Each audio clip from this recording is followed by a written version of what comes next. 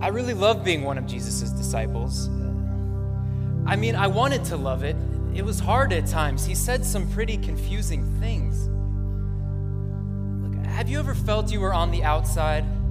Like life was happening all around you, but you were just observing? Well, that's me. Some people call me Doubting Thomas. When I was traveling with Jesus, he often spoke in parables. So when he told us he would soon be leaving us, that he would have to die, I didn't understand what he meant. And James and John, they were so close to Jesus. I often found myself feeling on the outside. Maybe I didn't have enough faith.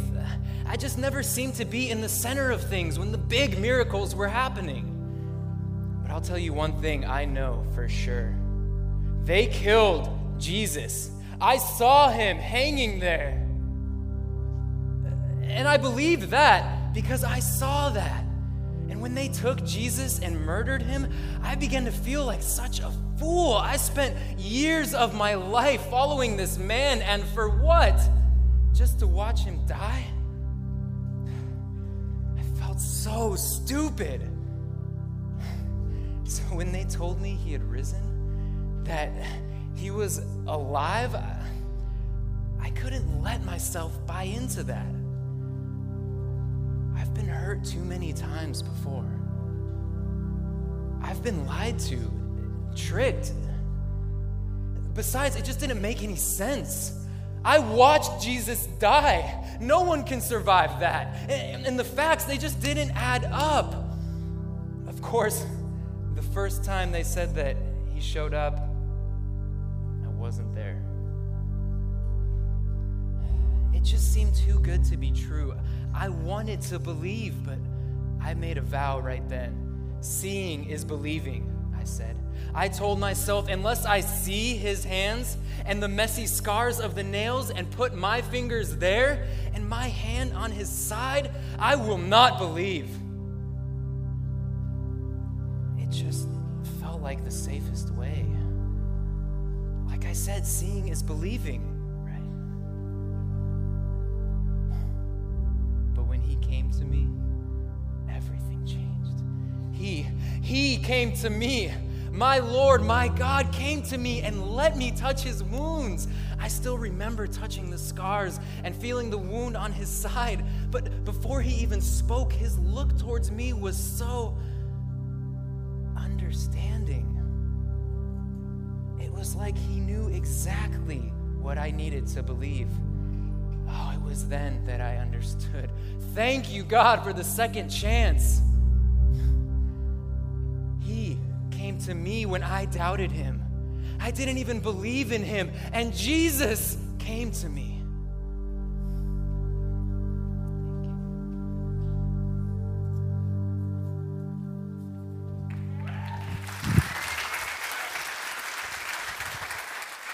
Doubt. I mean, everyone deals with doubt, don't they? You know, if we don't have a measure of doubt in us, we're gullible, and our society teaches us that that would be horrible. I remember the first time I learned that I couldn't trust everything someone says. I was in junior high, and on my soccer team was a guy who was my friend, and I believed in him. And one day at school, he was accused of stealing something. And I defended him vehemently. I said, no way that this kid could do this kind of thing. And the situation escalated, and we end up in the principal's office. And then the next thing I know, he's confessing to the crime. I felt so hurt. And I was so disappointed in myself. How could I be so naive?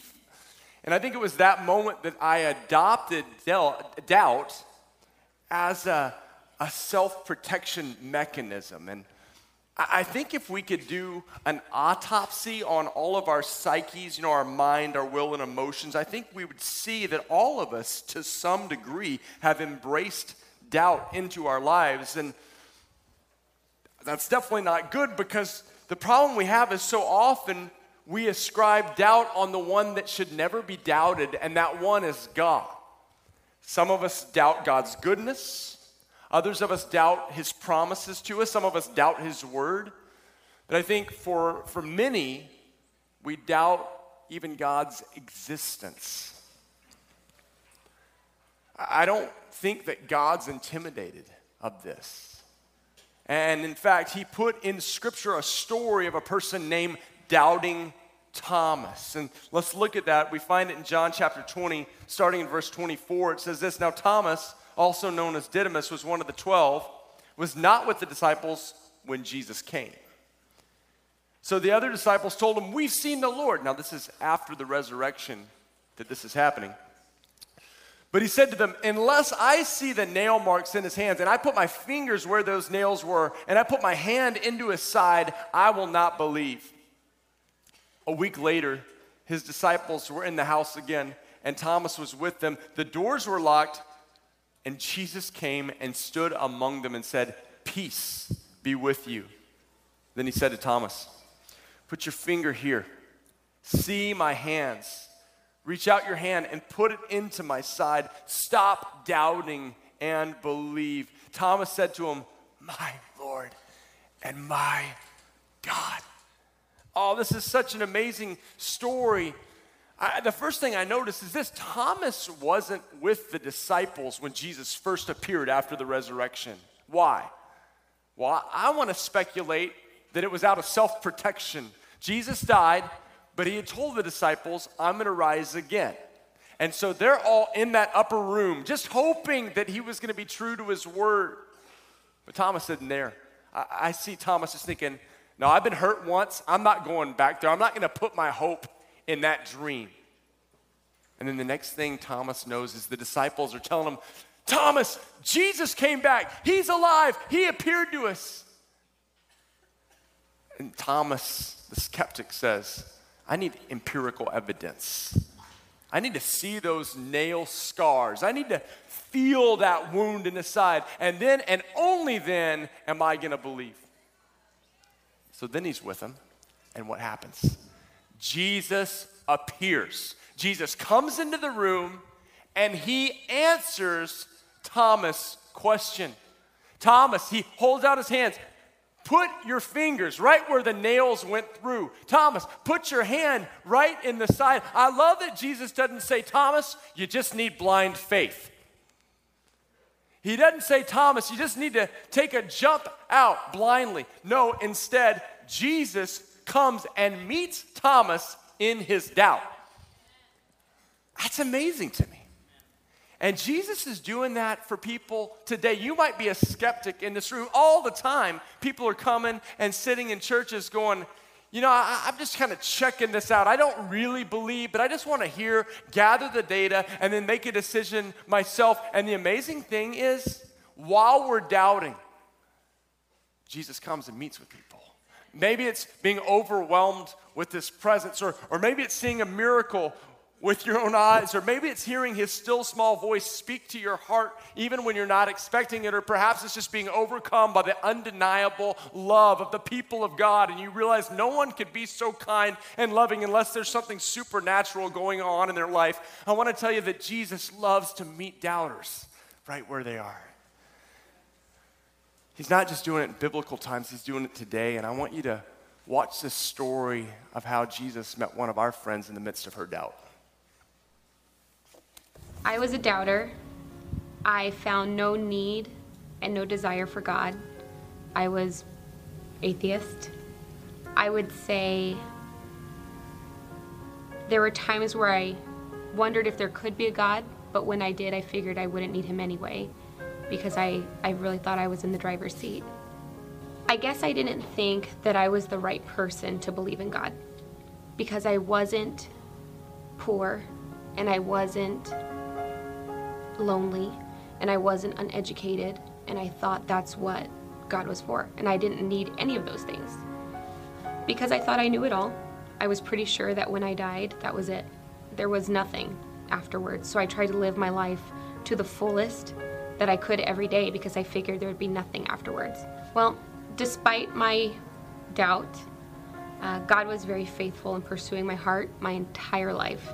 And I think a part of that was connecting me to a coworker who was a believer, who showed me the love and compassion of Jesus when she didn't have to. I knew that she was a believer.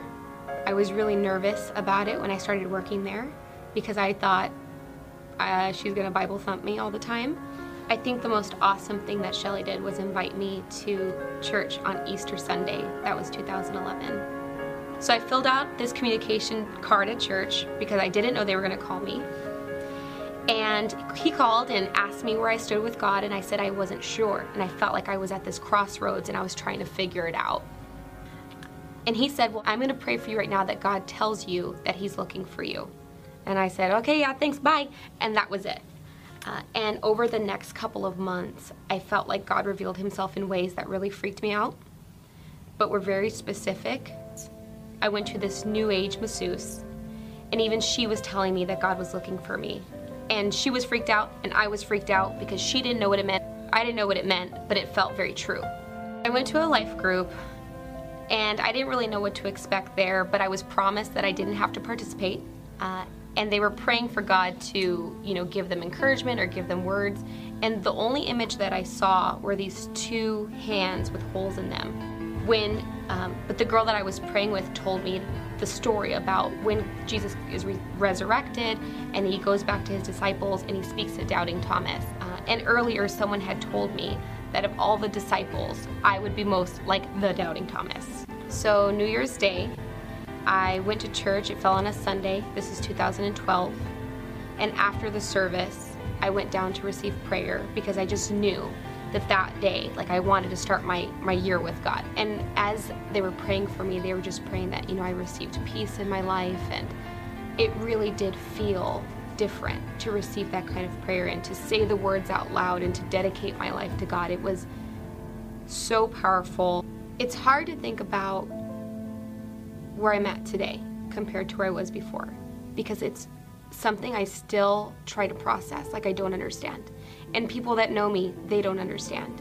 And they'll say, gosh, Jess, something is different with you or something has changed with you or, and they ask me, what did I do or what did I change? And I don't know how to explain it because I don't understand it.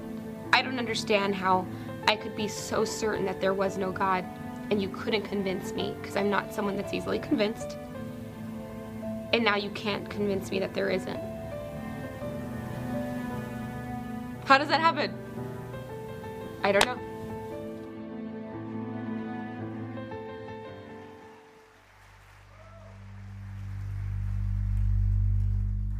With Jesus, I had the best days of my life.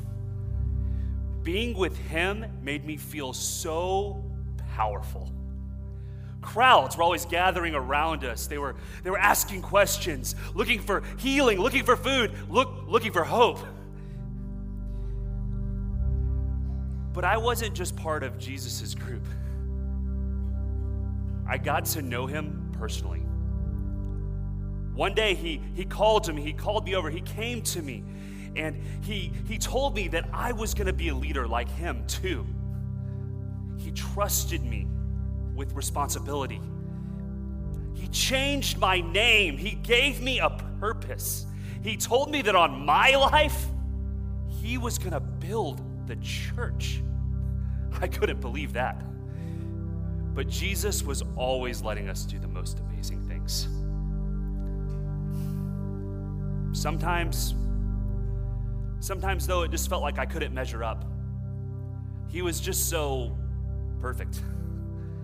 I was always messing up, oftentimes saying the wrong things, being a hothead, being a blabbermouth. I just wanted to defend him. But you've really messed up when in front of all the other disciples, Jesus calls you Satan. But that was Jesus, full of grace and full of truth. I was so sure of my love for him that I would never fail. I thought I was so strong. I had walked with Jesus. He had been my leader, my friend, my brother. He was the Messiah, the Son of the living God. I had bragged that I would die for him. I had walked with Jesus. And I denied him. When they came that night to take him to the court that would condemn him to death, I felt a range of emotions. First, I was angry. In my stupidity, I struck out and attacked a guard. But next, I was just so scared. I denied him. Not once, not twice, but 3 times I denied Jesus. To peasants, to children. I acted like I didn't even know who he was. Where was that strong Peter then, huh? The one who was going to build the church and change the world. That Peter was nowhere to be found that night. He was just a spiritual failure, a nobody. Well, the next thing I felt was a deep sadness. When I heard that Jesus had been condemned to death, I knew that it had all been for nothing. What a stupid reason to get my hopes up, right? Thinking that God could do something with me. I had totally failed him. But you know what? He still came to me. The first time I saw him after the resurrection, none of that mattered. I ran to him. I embraced him. I just wanted to be with him. He called to me. He reached out to me. He restored me. His grace, it found me. And I learned something. That even on my worst days, Jesus is good. That even when I am weak, Jesus is strong. And that even when I fail, Jesus, he is faithful.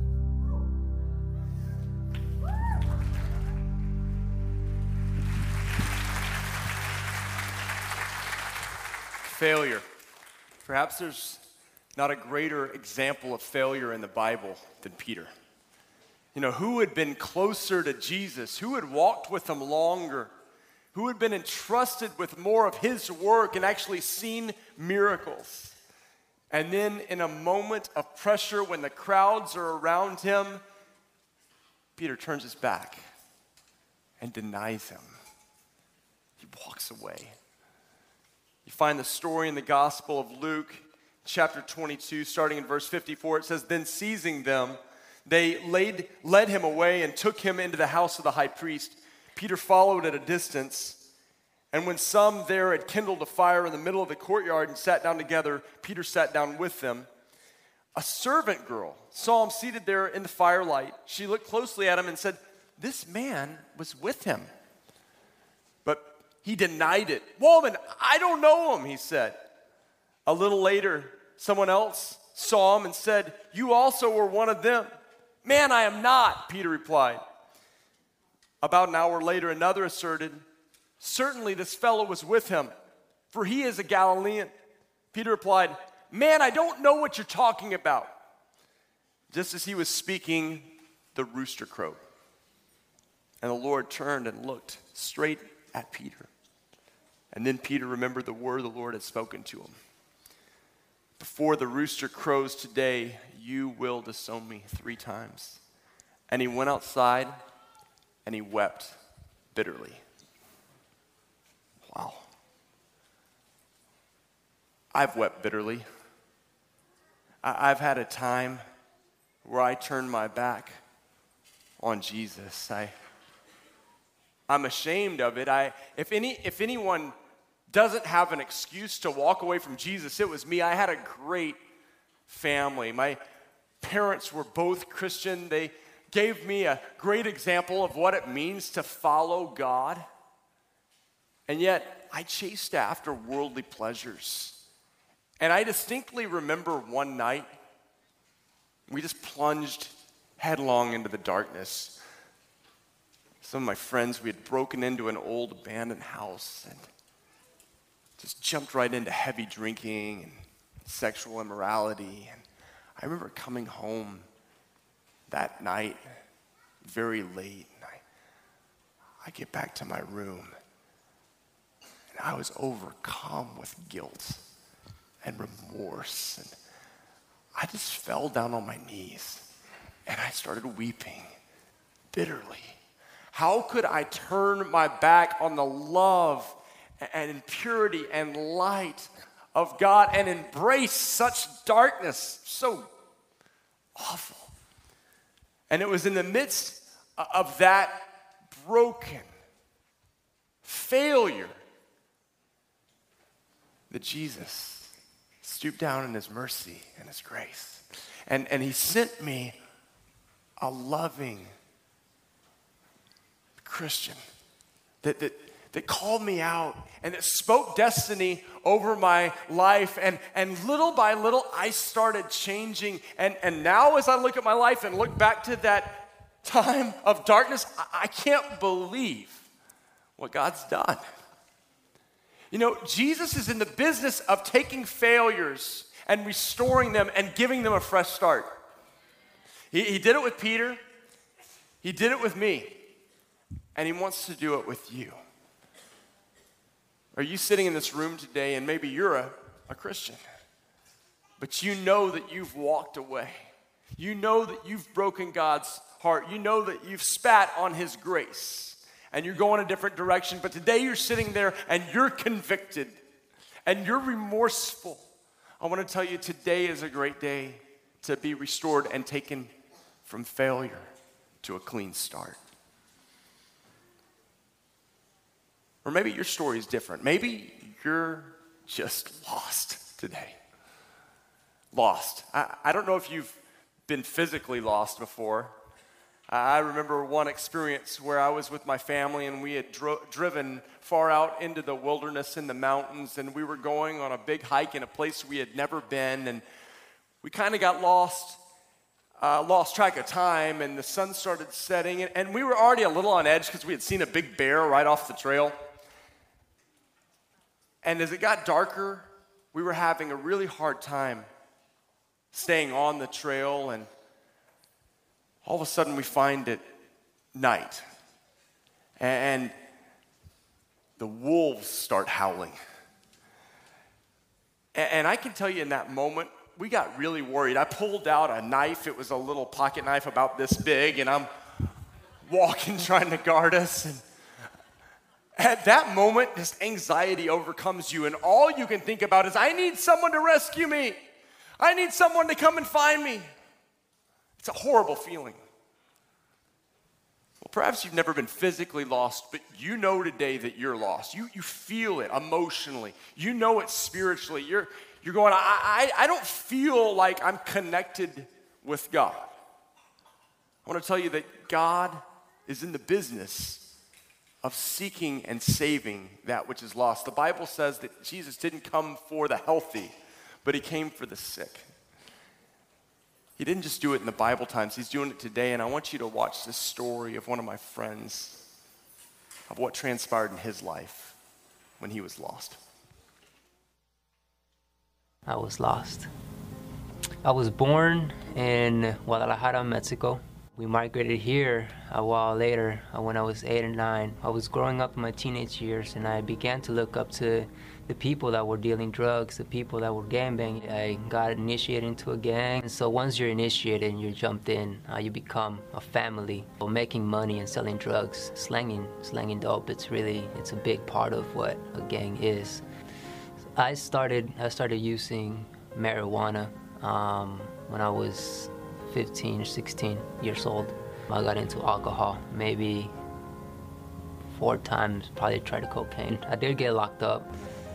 I was 14 when this happened. We were having problems with this other rival gang member, and so there was a fight that broke out, and there were bats involved and all of that, and there were charges pressed against us. I was lost, and I was empty. Lost and empty and broken, and I felt very dark inside. But it wasn't until I turned 20 that I hit a really low place in my life.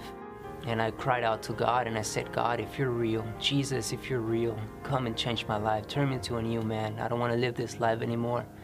Soon after I cried out to God, this man named Joel Sanders moved across the street from me.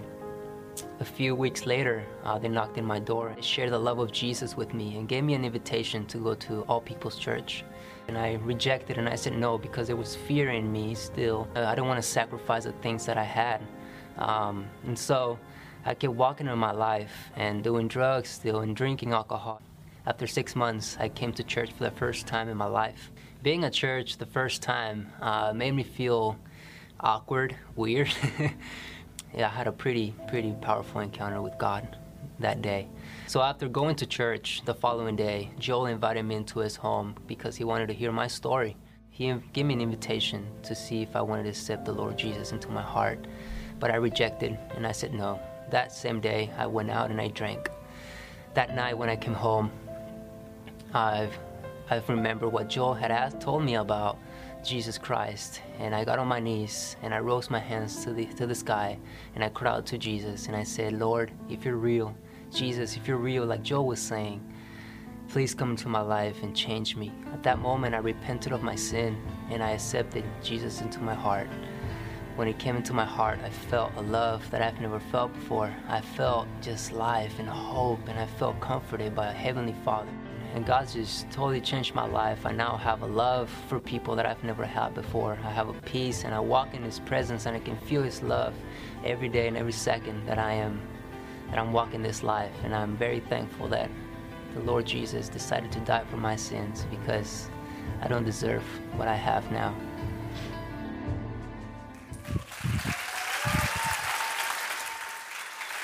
So perhaps you've come this morning feeling lost. Maybe you feel trapped in discouragement, despair, or depression. Maybe it's some kind of bondage, some kind of addiction that's holding you down. Maybe it's some financial pit that you found yourself in that you just can't escape. Maybe it's a broken relationship that just you can't seem to mend. Or maybe it's an area of your life that you just hate. You're a slave to anger or rage or lust, and you just can't seem to get set free. You know, one of the lies that we so often believe is that in order to come to God, we have to clean ourselves up first.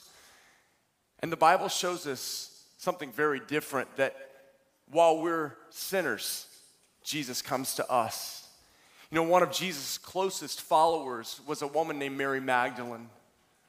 She had a very broken life, and in the midst of her brokenness, the enemy took advantage of that and made her a slave, made her a captive. But we see that Jesus came to her when she was in her worst place.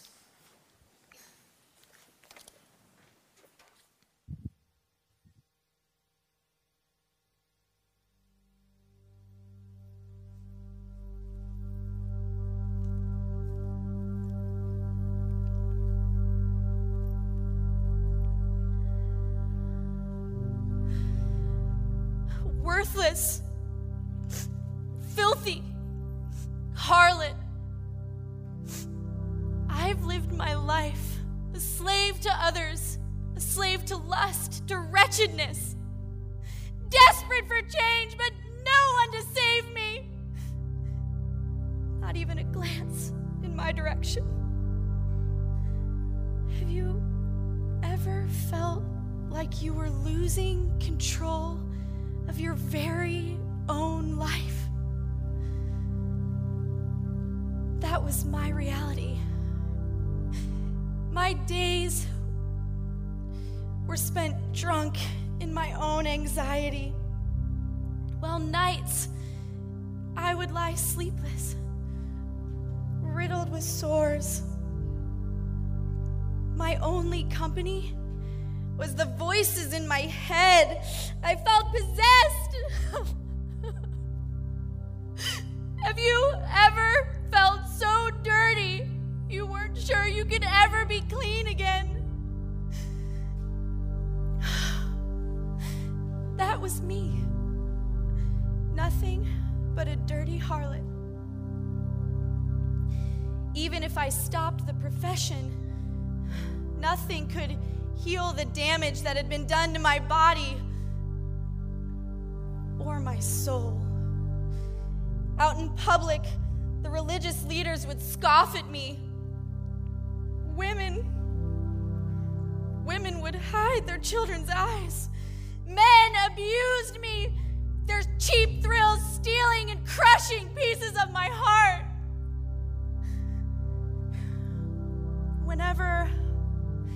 Whenever I would go out to the streets,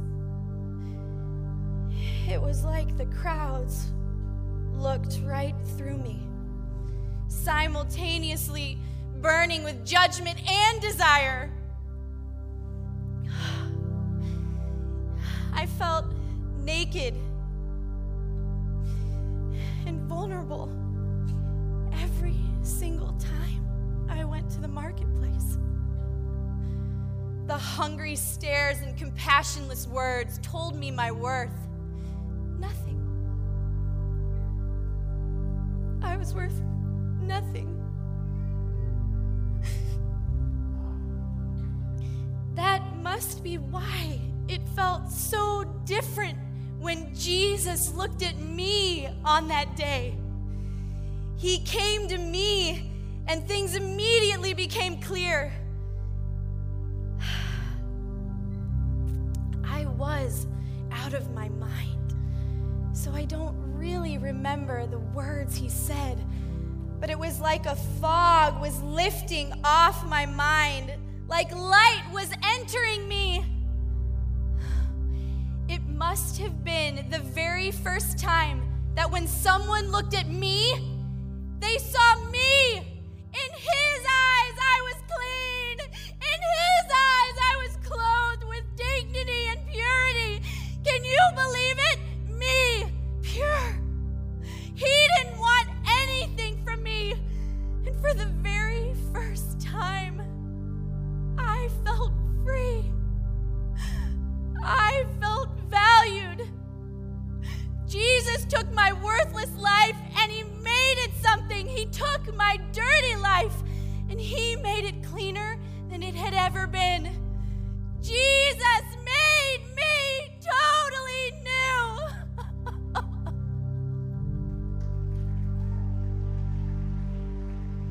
He is alive. He is alive. And because he lives, we can live. You know, Thomas the doubter, Peter the failure, Mary the lost, Jessica the doubter, Robert the failure, Christian the lost. You know, our stories are all different, as diverse as the snowflakes that fall in a winter storm. No two are the same. But we all share something in common, and that is that we are separated from God.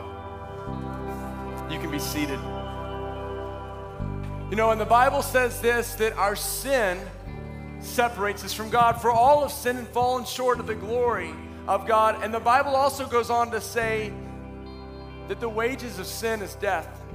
We all deserve to die and spend eternity separated from God in hell. But you know, our loving Father doesn't want that for any of us.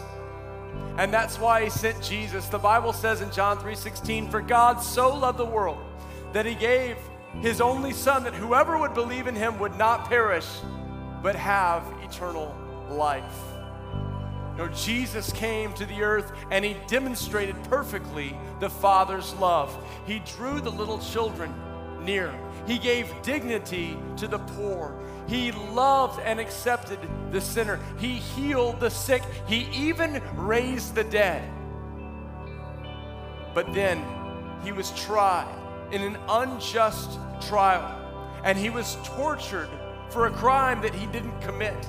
And then he was nailed to the cross, an excruciatingly painful death, being executed wrongly. But when he died on the cross, the Bible says this, that he himself bore our sins in his body on the cross so that we could die to sin. The reason that Jesus died on the cross was to pay for your sins. When Jesus died on the cross, he took your place and he took the penalty that you deserve to pay. And when his blood was shed, it has the ability to cleanse us from our dirtiness. But you see, Jesus' death is meaningless if you don't receive it yourself. Jesus didn't stay dead. He was placed in the tomb, but on the third day, on Easter, he rose again, defeating the power of sin and death. And he lives forever, and he returned to the earth, and he gave his Holy Spirit to those that would choose him. And those that choose him, when they receive the Holy Spirit, are made spiritually alive. Their sins are forgiven. Their relationship is reestablished with God. And the Bible says this, that when those die, they don't spend eternity in hell. Instead, they go to heaven where there's no more tears, no more pain, no more suffering, no more sickness. They spend eternity in heaven with God himself. My question for you today is have you received that gift? Have you accepted Jesus' death on a cross? He's the only way to the Father. He says, I'm the way, the truth, and the life, and no one comes to the Father except through me. It's not through your good deeds. It's not through the family that you were born into. It's not because you live in America. It's not because your good deeds can outweigh your bad deeds. It's simply through the death and resurrection of Jesus that we can be saved. Have you accepted Jesus into your life as your Lord and Savior? Would you just stand up with me now? That's the question we all have to answer. The question is, has Jesus come into your life? Are your sins forgiven? Will you spend eternity with him when you die? Would you just pray with me right now? Would you just close your eyes and bow your head? And would you ask yourself this simple question? Do I know that my sins are forgiven? Do I know that my relationship with God is restored? Am I 100% sure that when I die that I'll go to heaven? And maybe for some in this room, you're like me, or you're like Peter, that you say, I made that decision a long time ago, but I've walked far away from that.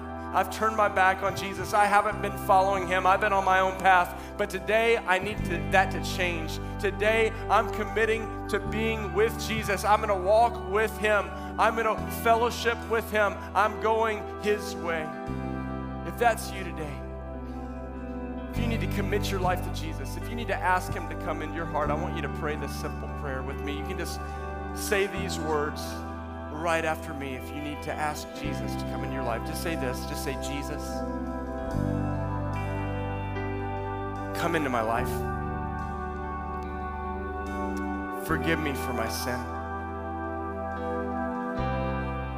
Thank you for dying on the cross for me. Thank you for rising from the dead. I open my heart to you. Place your Holy Spirit inside of me, and I'll follow you forever.